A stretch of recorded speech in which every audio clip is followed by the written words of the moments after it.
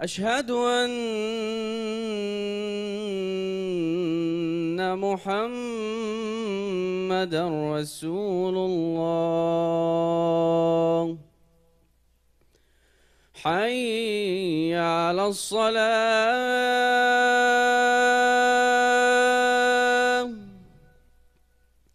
حي على الصلاة،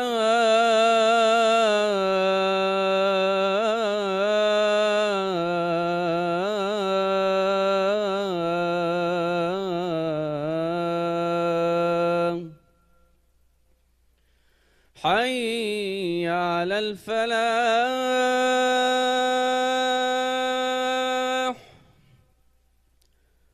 حي على الفلاح.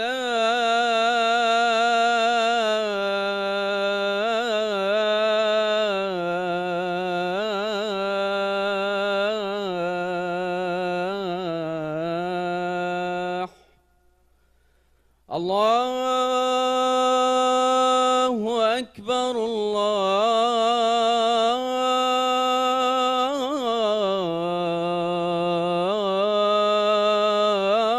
الله أكبر. لا إله إلا الله. دائما وأبدا لا إله إلا الله. اللهم صل وسلم وبارك على سيدنا محمد.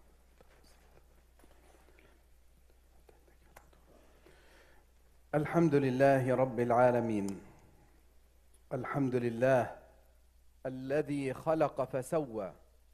الحمد لله الذي قدر فهدى. الحمد لله الذي أعطى. الحمد لله الذي خلق الذكر والأنثى. الحمد لله الذي خلقنا من نفس واحدة. الحمد لله على كل نعمه وفضله وكرمه وآياته.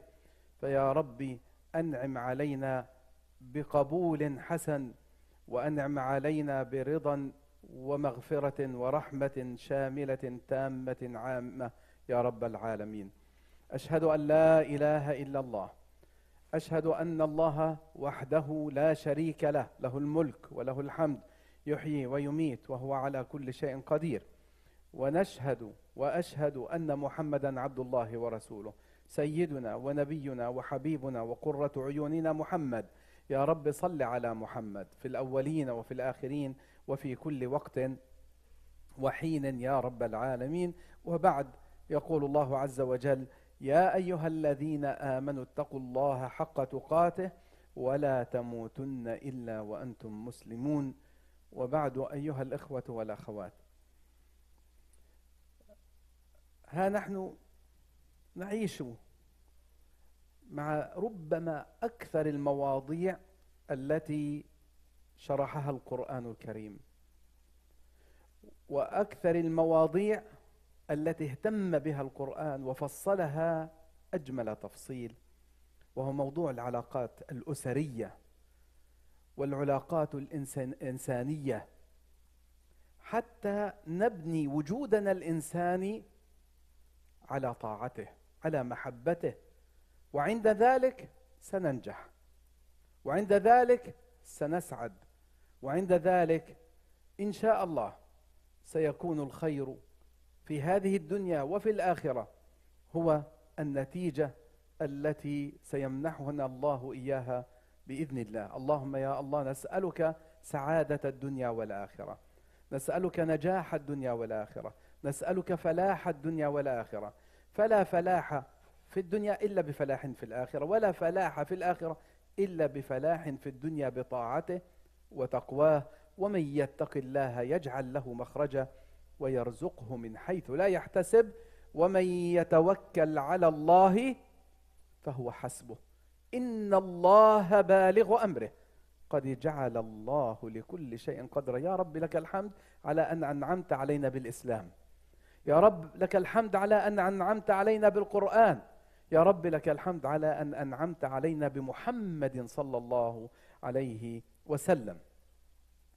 وقد أشرت في الخطب الماضية إلى مواضيع أرجو أن تعودوا إليها، خاصة بر الوالدين، خاصة بناء هذه العلاقات الإنسانية على التراحم وعلى المحبة، وأن نبني هذه العلاقات على تقوى الله سبحانه وتعالى.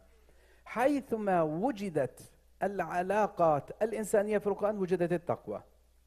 فمن أكثر المواضع التي ربط بها التقوى الزواج والطلاق والعلاقات الأسرية. وارجعوا إلى سورة النساء التي بدأها الله عز وجل بقوله: يا أيها الناس اتقوا ربكم الذي خلقكم من نفس واحدة. بدأ سورة النساء بذلك، وفيها: ولقد وصينا الذين أوتوا الكتاب من قبلكم وإياكم أن اتقوا الله. وجاءت في سورة الطلاق الصغرى التي هي من السور المفصل. ارجع إليها انظر كم تحدث القرآن عن التقوى. ومن هنا أيها الإخوة نحن بحاجة إلى ركينين أساسيين من أجل النجاح والفلاح. ركنان لا غنى لنا عنهما. ما هما؟ تقوى الله وحسن الخلق. سئل الرسول صلى الله عليه وسلم: يا رسول الله، ما أكثر ما يدخل الناس الجنة؟ قال: تقوى الله وحسن الخلق. ارجع إلى بيتك واشتغل في تقوى الله وحسن الخلق. لا تكثر من الكلام، لكن نحتاج إلى توضيح، نحتاج إلى شرح. فكلامنا هو شرح وتوضيح. أذكر من باب الكلام هنا أن رجلا كان يدعو أمام النبي صلى الله عليه وسلم، وكان رجلا بسيطا لا يحفظ كثيرا من الدعاء. فقال له النبي صلى الله عليه وسلم: يا هذا، ماذا تقول؟ ماذا تدعو؟ قال: يا رسول الله، والله لا أحسن دندنتك ولا دندنة معاذ. أنت ومعاذ شاطرين بالدعاء، بتدعو وما شاء الله، دعاء النبي صلى الله عليه وسلم، دعاء معاذ، ولكني أقول.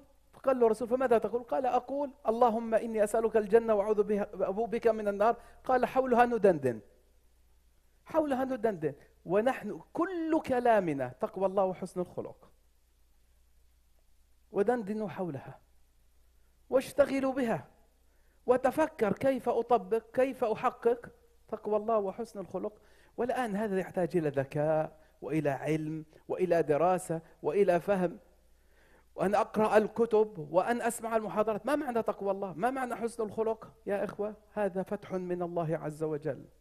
اللهم افتح لنا أبواب رحمتك، اللهم انشر علينا خزائن حكمتك، اللهم افتح لنا أبواب رحمتك وانشر علينا خزائن حكمتك يا أرحم الراحمين. لذلك اليوم الخطبة تتبع ما سبق، وهي كيف تبني أسرتك على المودة والرحمة. هذه العملة الصعبة في زماننا، وكثيرا ما نسمع: لا يوجد مودة في البيت، لا يوجد رحمة في البيت. فلماذا؟ لماذا لا يوجد المودة؟ لماذا لا يوجد رحمة؟ ولماذا تحولت العلاقات الأسرية إلى وهذا عندما أقول هذا لا أقوله عن المسلمين فقط أيها الأخوة، بل والعالم كله. العالم كله يعاني الآن. الأسرة في خطر. الأسرة التي هي عمود الوجود الإنساني والتكاثر والتناسل البشري وبقاء النوع الإنساني الآن في خطر. هذه الأسرة التي هي الأساس، الجذر، في خطورة. هذا ليس على مستوى المسلمين، وإن كان المسلمون ما زالوا أحسن حالا من غيرهم، لكننا للأسف ما ماشيين ومهرولين وراء النموذج الغربي الذي رأينا عواره ورأينا عوراته ورأينا مشكلاته ورأينا خراب الأسر فيه. النموذج الغربي غير صالح ليقتدى به. هذا لا أقوله أنا، حتى المفكرون والعلماء في الغرب يقولون هذا الكلام: أنقذوا الأسرة. ولا يوجد من يضبط أمر الأسرة ويحافظ عليها إلا أهل الإسلام. أنتم أمناء الله وصمام أمان البشرية، وإلا سنجد يوما من الأيام أن أصل الأسرة قد تحطم. ماذا تقول الآن؟ ماذا تقول؟ ارجع إلى التعريفات القديمة قبل سنوات. ما معنى الأسرة؟ الأسرة عبارة عن ترابط وارتباط بين رجل وامرأة ليكونان أسرة وأولاد وإلى آخره. اليوم بتعرف شو بقولوا؟ بين اثنين، حتى بقولوش بين رجل وامرأة، بطل يقولوا ذكر وأنثى. روحوا طلعوا التعريفات. إذا تحطم معنى الأسرة. أصل الأسرة بين ذكر وأنثى وبين امرأة ورجل. تحطم هذا المعنى في الغرب. وأقول لكم يا أخوة أن هذا المعنى للأسف وهو من التطرف الأخلاقي المنحرف، ومع ذلك تجد من المسلمين في بلاد المسلمين من يدعو إليه ويدافع عنه. هل هناك يمكن أن تجد حق الإنسان يقبل بهذا؟ نعم، هناك من يتقبل هذا. لذلك أيها الإخوة نريد أن نعود إلى الأصول، إلى الأصول الكبرى. الآية التي لا يشبع منها ولا يمل منها كما لا يمل من كل القرآن، آية نقرأها دائما ونضعها في دعواتنا للزواج وللخطبة ومن آياته أن خلق لكم من أنفسكم أزواجا لتسكنوا إليها وجعل بينكم مودة ورحمة إن في ذلك لآيات لقوم يتفكرون. يا إخوة يا أخوات، والله الذي لا إله غيره، لو اجتمع البشر كلهم ليصفوا الزواج وأسباب نجاحه بجملة أفضل من هذا لعجزوا ولما استطاعوا أبدا. هذه الآية معجزة، هذه الآية معجزة، كل حرف فيها معجز، كل كلمة. ومن آياته أن خلق لكم، أول شيء هي آية من آيات الله، وبدأ ومن آياته وختم الآية إن في ذلك لآيات لقوم يتفكرون. فمن أعظم آيات الله أن الله عز وجل خلق لنا من أنفسنا أزواجا. الآية التي قبلها ومن آياته أن خلقكم من تراب ثم إذا أنتم بشر تنتشرون. أليس في ذلك آية؟ من الذي خلقنا من تراب؟ إخواننا إحنا عبارة عن كوم تراب نفخ الله فيه الروح فكرمه. أنا وإياك حديد وبوتاسيوم ومغنيسيوم وكالسيوم ومواد من التراب، ونأكل النبات والحيوان الذي ينبت من التراب. منها خلقناكم وفيها نعيدكم ومنها نخرجكم تارة أخرى. خلقنا من تراب، آية من آيات الله ومن آياته. ثم إذا أنتم بشر، ما شاء الله، انظر إلى هذه البشرية المباركة. ثم بعد ذلك من آياته أن خلق لكم من أنفسكم أزواجا، لأن الله عز وجل خلقنا ثم جعل التكاثر والتناسل والبقاء النوعي والبشري عن طريق وجود الذكر والأنثى. الذكر والأنثى، وهذا سبحان الله جعله الله في الحيوانات أيضا، وفي سورة الشورى إشارة إلى هذا. ذلكم الله ربي عليه توكلت وإليه ننيب فاطر السماوات والأرض خلق لكم من أنفسكم أزواجا لتسكنوا إليها ومن الأنعام أزواجا يذرأكم فيه. حتى الحيوانات والتكاثر التي بينها آية من آيات الله. تعرفوا كل سنة كم عدد الأغنام التي تذبح في العالم؟ انسى البقر وانسى من يأكل الخنازير كم يذبح. كل سنة أيها الأخوة من الأغنام والأبقار مليارات. من الذي خلقها وكثرها؟ إن في ذلك لآيات، فكر. لكن هذا في الأنعام. وحتى النبات، وأرسلنا الرياح لواقح، حتى النبات في ذكر وأنثى، حتى النبات في ذكر وأنثى. تستغربون هذا. وأرسلنا الرياح لواقح، تلقيح السحب وتلقيح النبات. ويروى في الحديث عن رسول الله صلى الله عليه وسلم أنه لما جاء المدينة وجدهم يلقحون الذكر والأنثى في النبات، في التمر وشجر النخيل. النبي صلى الله عليه وسلم لم يكن عنده معلومات في الزراعة، لأنه أهل مكة ليسوا من أهل الزراعة، أهل التجارة. أهل الزراعة أهل المدينة. فقال صلى الله عليه وسلم: إني أرى لو أنهم لم يفعلوا ذلك لصلح. ممكن يمشي من طريق الريح وفي نهاية الموسم أتي للنبي صلى الله عليه وسلم بشيء من التمر وكان شيصا، يعني رديئا مش منيح. فسألهم النبي صلى الله عليه وسلم: ما بال تمركم شيصا رديئا؟ قالوا: يا رسول الله أنت قلت ما قلت فلم نؤبر النخل. قال: أنتم أعلم بأمور دنياكم، إذا أمرتكم بشيء من الله فافعلوا، وإذا أمرتكم بشيء من رأيي ومعلومات الزراعية فأنا لا أعلم هذا، أنا مثلكم، ومن هنا إنما أنا بشر مثلكم يوحى إلي، ففيما يوحى إليه لا يخطئ صلى الله عليه وسلم. الآن فيما غير هذا هو صلى الله عليه وسلم بشر. ومن هنا كان يستشير أصحابه في المقامات العسكرية في معركة بدر وأحد إلى آخره. فالله عز وجل يقول: ومن آياته، هي آية من آيات الله، ولما ختمها: إن في ذلك لآيات لقوم يتفكرون، دلالة على أن أقل أنواع الفكر يصلح لمفاهيم حكم الله عز وجل، أقل أنواع الفكر، لأن الله عز وجل في القرآن إذا أراد أن يتدرج في مجال الفكر والتفكر لقوم أعلى درجة من العلم قال: ذكرى لأولي الألباب. فدائما يستخدم الذكر لعلكم تتذكرون أعلى من تتفكرون. تتفكرون كل إنسان بيفهم منها، فكل إنسان يفهم حكمة الزواج وحكم الله فيها. كل إنسان عليه أن يتفكر في هذه الآية من آيات الله. وخلقها من أنفسكم. لماذا من أنفسكم؟ من أنفسكم العلماء رجعوا إلى قولين، كل المفسرين أرجعوها إلى قولين: إما من أنفسكم أي من طبيعتكم وجنسكم، والذكر والأنثى يعود إلى الإنسانية بطبائعها، أو أنه خلق لكم من أنفسكم، خلق حواء من آدم ثم خلق البشر من آدم وحواء.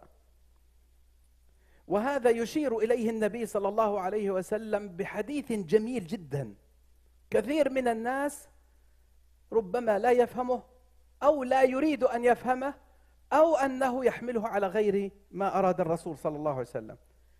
إن المرأة خلقت من ضلع. وهنا الضلع العلماء قالوا إن المرأة خلقت من ضلع آدم الذي هو حول القلب، هذا هو الضلع. وهذا الضلع الأعوج المائل، وكلمة ضلع أصلا فيها معنى الميل، ومعنى لتسكن إليها فيها معنى الميل. هذا الميل الموجود في هذا المكان يجعل هناك علاقة سكون وميل ومحبة بين الرجل والزوجة، علاقة مرتبطة. لاحظ كما يحمي هذا الضلع هذا القلب فهي حوله وهي منه، خلق منها زوجها، ثم قال إن خلق من ضلع وإن أعوج ما في الضلع أعلاه. ومن هنا قالوا المرأة طبيعتها تختلف عن طبيعة الرجل، وليس الذكر كالأنثى. طبيعة المرأة فيها خصائص، والعلماء والفلاسفة والمربون قالوا إنه قطعا طبيعتان مختلفتان، كلاهما يكمل الآخر. المرأة لها دور في الحياة والرجل له دور، فربنا عز وجل حتى يكمل الرجل والمرأة بالأدوار وبالمسؤوليات جعل هذا بطبيعة وهذا بطبيعة. فالحمد لله أنه جعل المرأة مرأة وجعل الرجل رجلا. وأسوأ الناس رجل يريد أن يكون أنثى أو أنثى تريد أن تكون رجل، فلعن الله المتشبهين من النساء بالرجال، لعن الله المتشبهات والمترجلات من النساء بالرجال، ولعن الله المخنثين والمتشبهين من الرجال بالنساء. الله سبحانه وتعالى أكرم المرأة لتكون امرأة، وأكرم الرجل ليكون رجلا. وليس الذكر أفضل من الأنثى ولا الأنثى أفضل من الذكر. إن أكرمكم عند الله أتقاكم. اللهم يا رب هذه مريم عليها السلام، المرأة الصالحة التي اصطفاها الله عز وجل واصطفاها الله عز وجل على نساء العالمين. ذلك المرأة الصالحة، فالصالحات قانتات حافظات للغيب بما حفظ الله. امرأة صالحة قانتة تائبة عابدة، هذه امرأة يحبها الله سبحانه وتعالى، بل هي أفضل ما يملك الرجل. ما ملك ابن آدم بعد تقوى الله خيرا له من زوجة صالحة. هذه المرأة الصالحة لها خصائص وميزات حتى تكون امرأة صالحة. إذا نظر إليها سرته، وإذا أمرها أطاعته، وإن غاب عنها حفظته في نفسها وماله وولده. هذه المرأة الصالحة أيها الإخوة التي يجب على المرأة أن تعرف دورها في الحياة. دورها في الحياة أن تكون أما لنا. هي أمي، هذه المرأة أمي. أنا أعز إنسان في الحياة في الدنيا علي أمي. الأم أيها الإخوة. ومن محبتي لأمي أحب زوجتي، أحب أختي وبنتي وزوجتي. أحب المرأة من أجل أمي. أحب المرأة من أجل أن الله عز وجل خلقها منا من أنفسنا، من أجل أن نفهم ونعي آيات الله، لنتعرف على ربوبية الله وحكمة الله وعظمة الله سبحانه وتعالى. ولكن أكثر الناس لا يعقلون ولا يتفكرون. ونتفكروا إن في ذلك الآية مطلوب منك أن تتفكر في هذه الآية، آية أن خلق لكم من أنفسكم أزواجا لتسكنوا إليها وجعل بينكم مودة ورحمة. ولذلك قالوا الضلع، قال هي عظام الصدر من الجهة المشتملة على القلب. انظر الآن، ولا أستطيع أن أدخل في التفاصيل لأن الخطب ليست للتفاصيل ولكنها للتأصيل، ليست للتفصيل ولكن للتأصيل. ثم بعد ذلك علينا أن نعيش مع هذا التفكر في الآيات وفي الواقع. فالله عز وجل يقول لك تفكر في آية الزواج. ونحن الآن الحمد لله إما شباب مقبلون على الزواج وأطفال إن شاء الله نربيهم ليكونوا أزواجا صالحين ويكونوا أسرا صالحة، أو شباب إن شاء الله على الطريق، فندعو الله لهم أن يوفقهم، أن ييسر لهم وأن يعينهم على ذلك. ثم بعد ذلك الإخوة المتزوجون عليهم أيضا أن يحمدوا الله وأن يشكروا الله سبحانه وتعالى لتسكنوا إليها. والسكون الميل أيها الإخوة وعدم الاضطراب والحركة. الإنسان قبل الزواج في اضطراب، حتى إذا تزوج سكن واستراح. ومن هنا احنا بنسمي الهاوس الهوم بسميه سكن. قال العلماء لا، السكن هو الزوجة. السكن هو الزوجة. وسميت البيت بالسكن قال لأنه بسموه مجاز مرسل من علاقته الحالية. ذكر المحل وأراد الحال، فالعلاقة حالية. هذا في البلاغة لمن أراد أن يتعرف لماذا يسمي البيت سكنا. لا، البيت مش هو السكن، الزوجة التي في البيت هو في السكن. وقال أهل التحقيق لو أن الرجل عنده قصر وليس عنده زوجة فلا سكن له في ذلك البيت. الله يزوجه، وذلك ندعو الله أن يزوج شبابنا. لكن الآن هذا الزواج أيها الإخوة لتسكنوا إليها وجعل بينكم مودة ورحمة. معنى ذلك أول ما تحرص عليه انتقاء الزوجة واختيار الزوج. أكبر مشاكل الناس اليوم سوء الانتقاء. وقد إن شاء الله سأذكر خطبة عن أسباب المشاكل الزوجية، عددتها ب25 سبب. رقم 1 سوء الانتقاء. وسوء الانتقاء سببه يا إخوة ويا أخوات، سببه عدم وجود التربية. لأن البنت ما تربت والولد ما تربى. لأن إنما تختار البنت لدينها ويختار الرجل لدينه. فإذا لم يكونا من أهل الدين والأخلاق معناه أنهم لم يتربوا في الأصل. اسمع الكشيري شو قال. الآية التي قبل هذه الآية خلقكم من تراب، فأنا وإياك مخلوقين من التربة. أنا وإياك مخلوقين من التربة. لكن قال المهم في الإنسان ليس التربة وإنما التربية. الذي يجعلك إنسانا التربية وليس التربة. فالأصل فيك التربية. التربة توجد فيك إنسان عبارة عن كتلة من المواد الأرضية التربية. أكرمك الله بأن أصبحت إنسانا ذا مقام ومكان مكرم عند الله بالتربية، ويزكيكم ويعلمكم الكتاب والحكمة. فأنت بالتربية لا بالتربة. والإنسان فيه الطبيعتان، طبيعة التربة والمادة، وفيه طبيعة الروح والنفس التي قال الله فيها: ونفس وما سواها فألهمها فجورها وتقواها، قد أفلح من زكاها وقد خاب من دساها. هذه المرأة التي تختار وهذا الرجل الذي يختار، رقم واحد يا إخواني ويا أخواتي الدين، ليس الجمال والحسن، ولو أعجبك حسنهن. إياكم أن تختاروا على الجمال. رقم 10 الجمال، مش رقم واحد.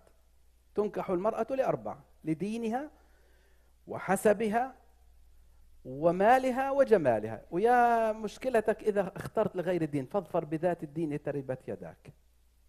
يا أختي لما تختاري لأولادك الدين، وأنا أعلم أننا لن نفعل، مش رايحين نفعل. كل واحد بيجي بيقول لك والله بدي واحدة صاحب الدين. طب هي صورتها، والله مش هي يا شيخ بدي إياها. طب ما هي صاحب الدين، وهذا صاحب دين ما شاء الله عليه، طلع عليه والله ممتاز، مش هو. سيارته مش حلوة، شغله مش ممتاز، جيوبه مش مليانة. فقال صلى الله عليه وسلم: لا تتزوجوا المرأة لجمالها فربما جمالها يطغيها، ولا تتزوجوها لمالها أو يطغيها المال ويغويها الجمال. اختاروا للدين من الآن. طب أنا بدي أختار للدين، مش أنا يعني أولادي ولا حدا، حدا يفكر خاصة،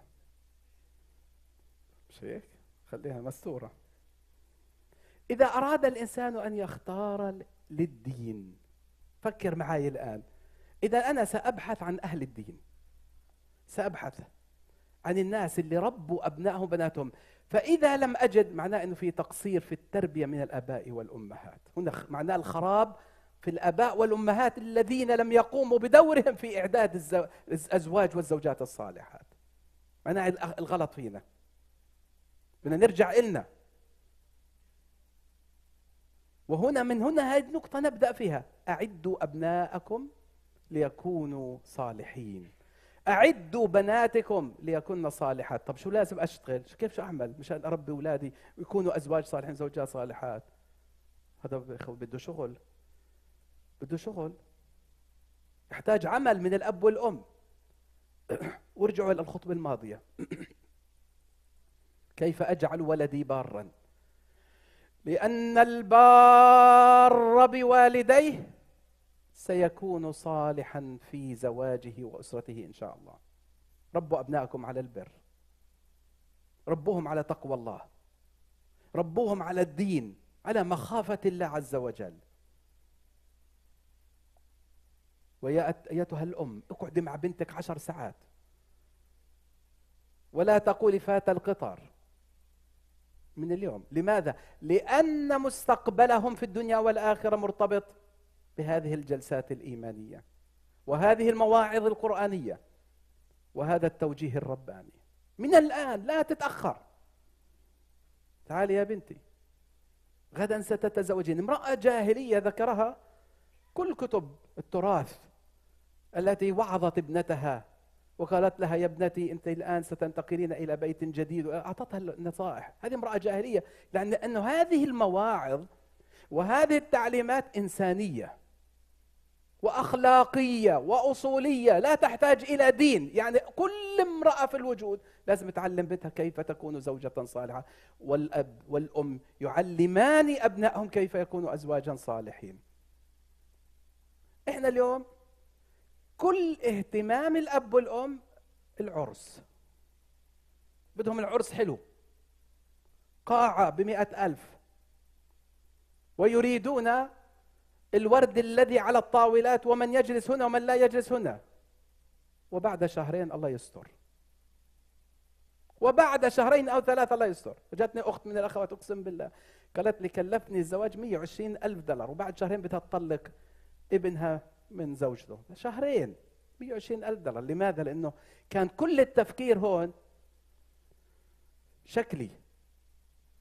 وكم مرة ذهبنا إلى أعراس والعائلة لا يتكلمون مع بعض بسبب المشاكل على مين يدخل أول ومين يخرج أول. ألا تبا لهكذا أخلاق، تبا لهكذا جهالات. ابنك الآن بدك تقولي له يما بدك تنجح في حال زواجك. بنتك نفس القضية، ابنتي ما بديش اياك ترجعي بعد شهرين، جايبالي ولد بعد سنتين، جايبالي ولد وبعد لا يا اختي. احنا بدنا ننجح في زواجنا، ننجح في بيوتنا. ارجو ما مضى يكون درسا لما سيأتي، نتعلم منه. كلنا ذلك الرجل الذي بحاجة إلى أن يتعلم. تعلموا أيها الأخوة، أنا أتعلم، كلنا نتعلم. لكن إذا ما تعلمنا من أخطائنا ولم نصحح لمستقبلنا ومستقبل أولادنا سيكون الأمر أشد وأنكى وأخطر وأسوأ. أيها الإخوة والأخوات اشتغلوا، لكن كل ذلك مبني على التوكل على الله، الاعتماد على الله، استخارة الله، محبة الله، الدعاء. ادعوا في سجودك اللهم وفق أولادي، اللهم وفق زوجتي، اللهم وفق إخواني، اللهم وفق ذرياتنا يا رب، اللهم وفقهم أصلحهم ويسر أمورهم يا رب العالمين. لتسكنوا الآن. إذا ما في انتقاء حسن وصالح لن تكون هناك لا سكينة ولا مودة ولا رحمة.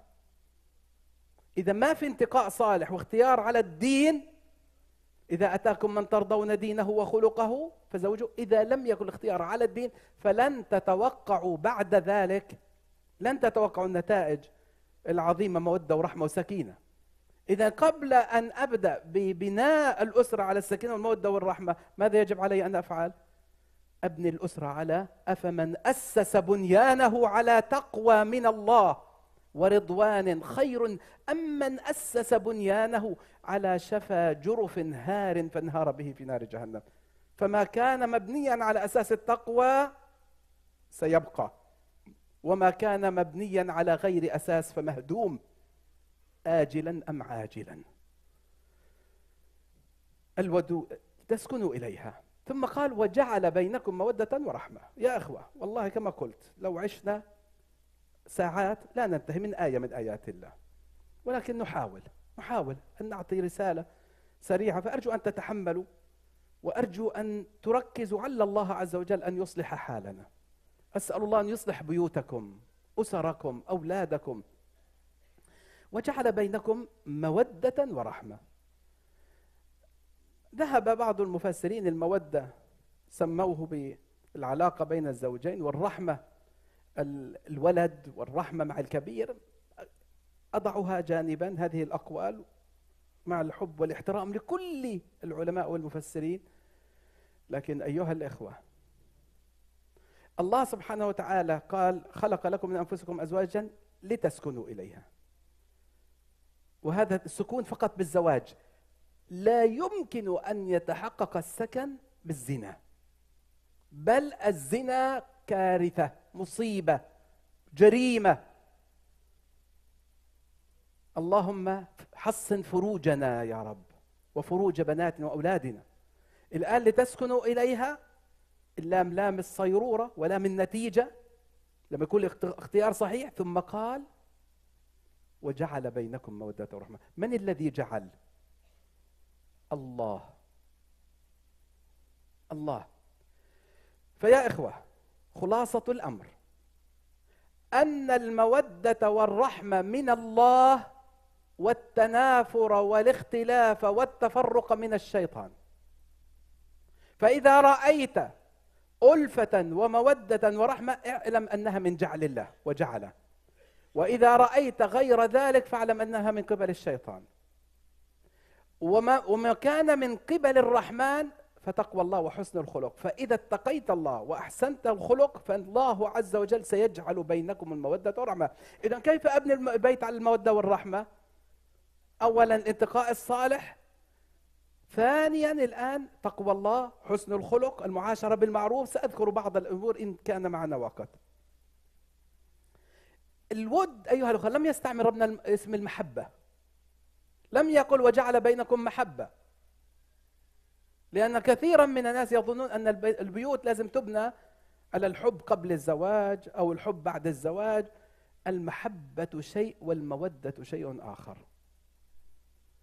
المحبة شيء عظيم أيها الأخوة، واللهم املأ بيوتنا بالمحبة.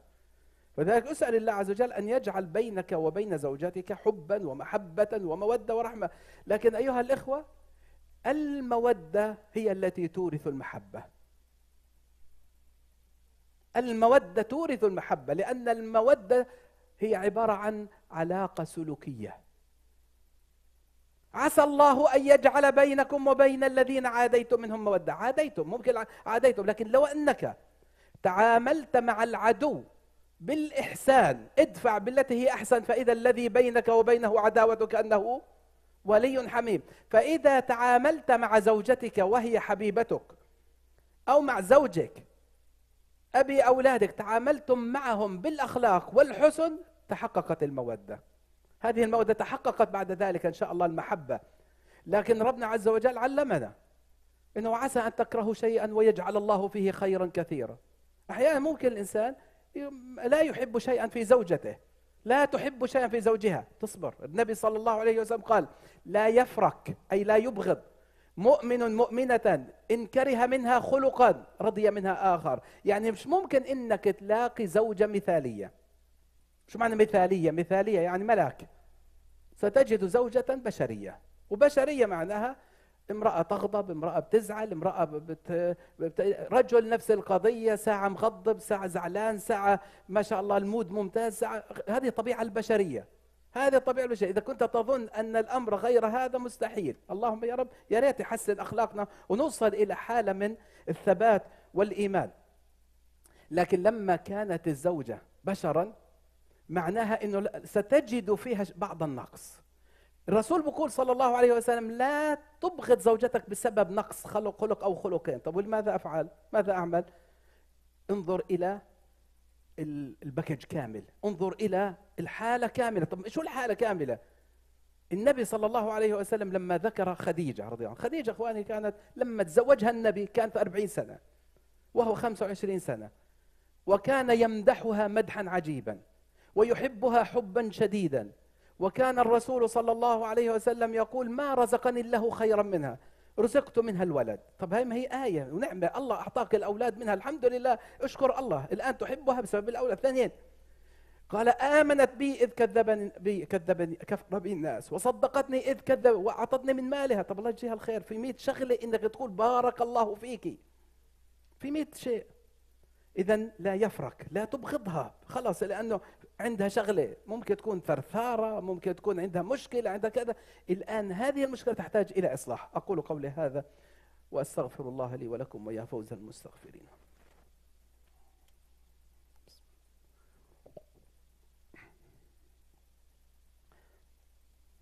إن الحمد لله نحمده ونستعينه ونستغفره ونعوذ بالله من شرور أنفسنا وسيئات أعمالنا. من يهد الله فلا مضل له ومن يضلل فلن تجد له وليا مرشدا.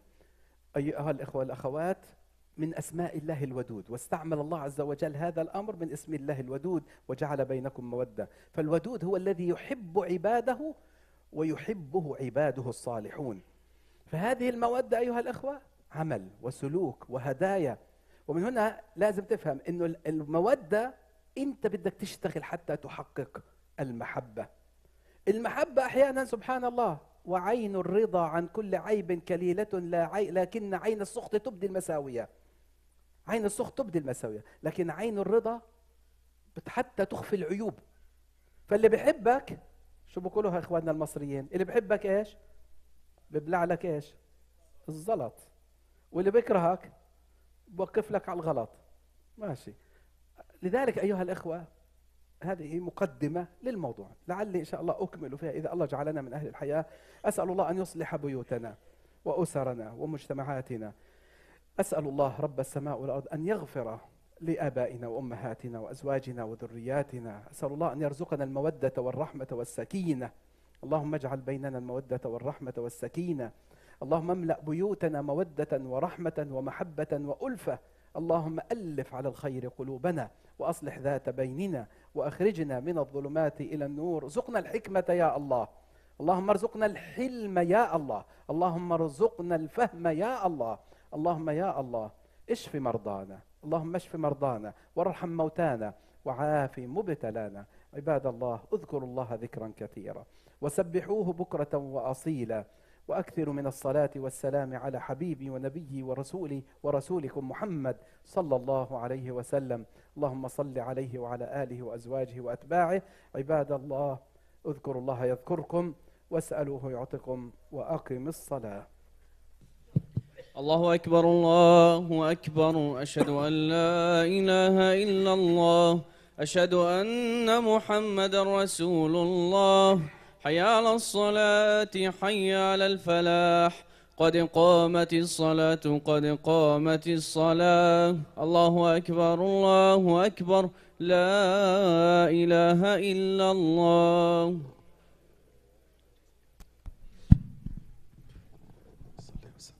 استووا يرحمكم الله، استقيموا أثابكم الله.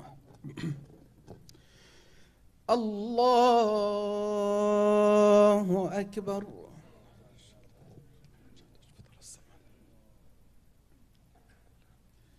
بسم الله الرحمن الرحيم. الحمد لله رب العالمين، الرحمن الرحيم، مالك يوم الدين. إياك نعبد وإياك نستعين، اهدنا الصراط المستقيم، صراط الذين أنعمت عليهم غير المغضوب عليهم ولا الضالين.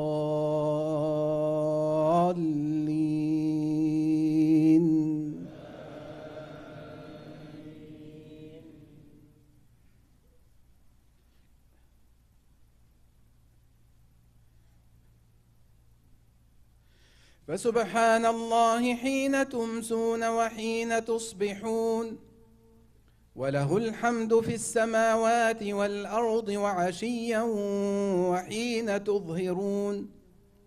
يخرج الحي من الميت ويخرج الميت من الحي، ويحيي الأرض بعد موتها، وكذلك تخرجون.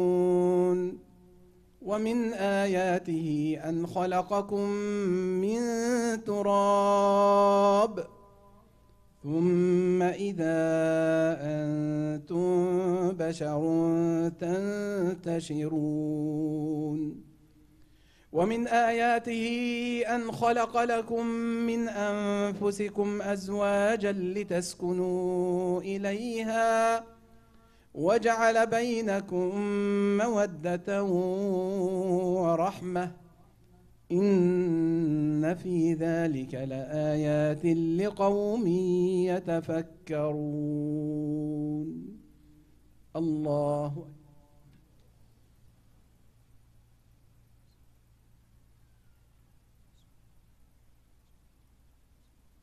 سمع الله لمن حمده.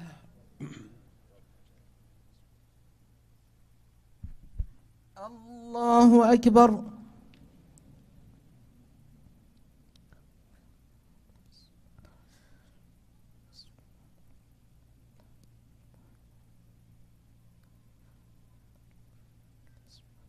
الله أكبر. الله أكبر.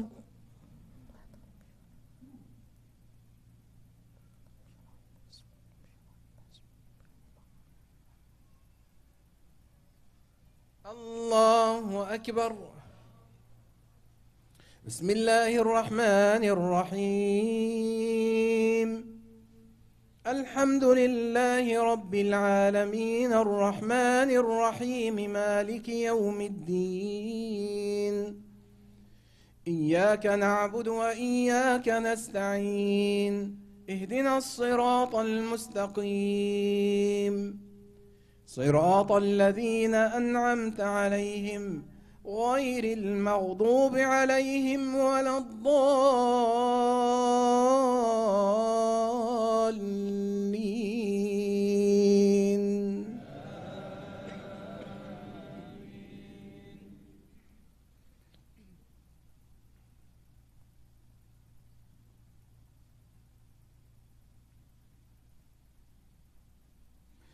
بسم الله الرحمن الرحيم. والعصر إن الإنسان لفي خسر إلا الذين آمنوا وعملوا الصالحات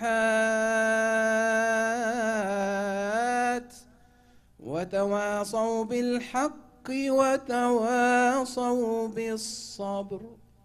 الله أكبر.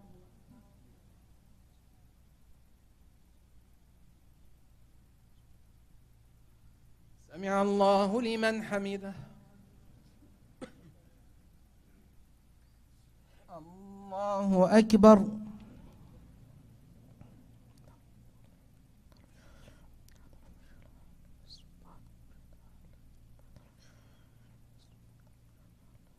الله أكبر.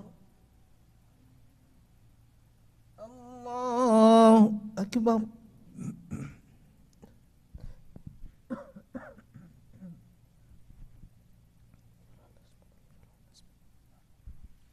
الله أكبر.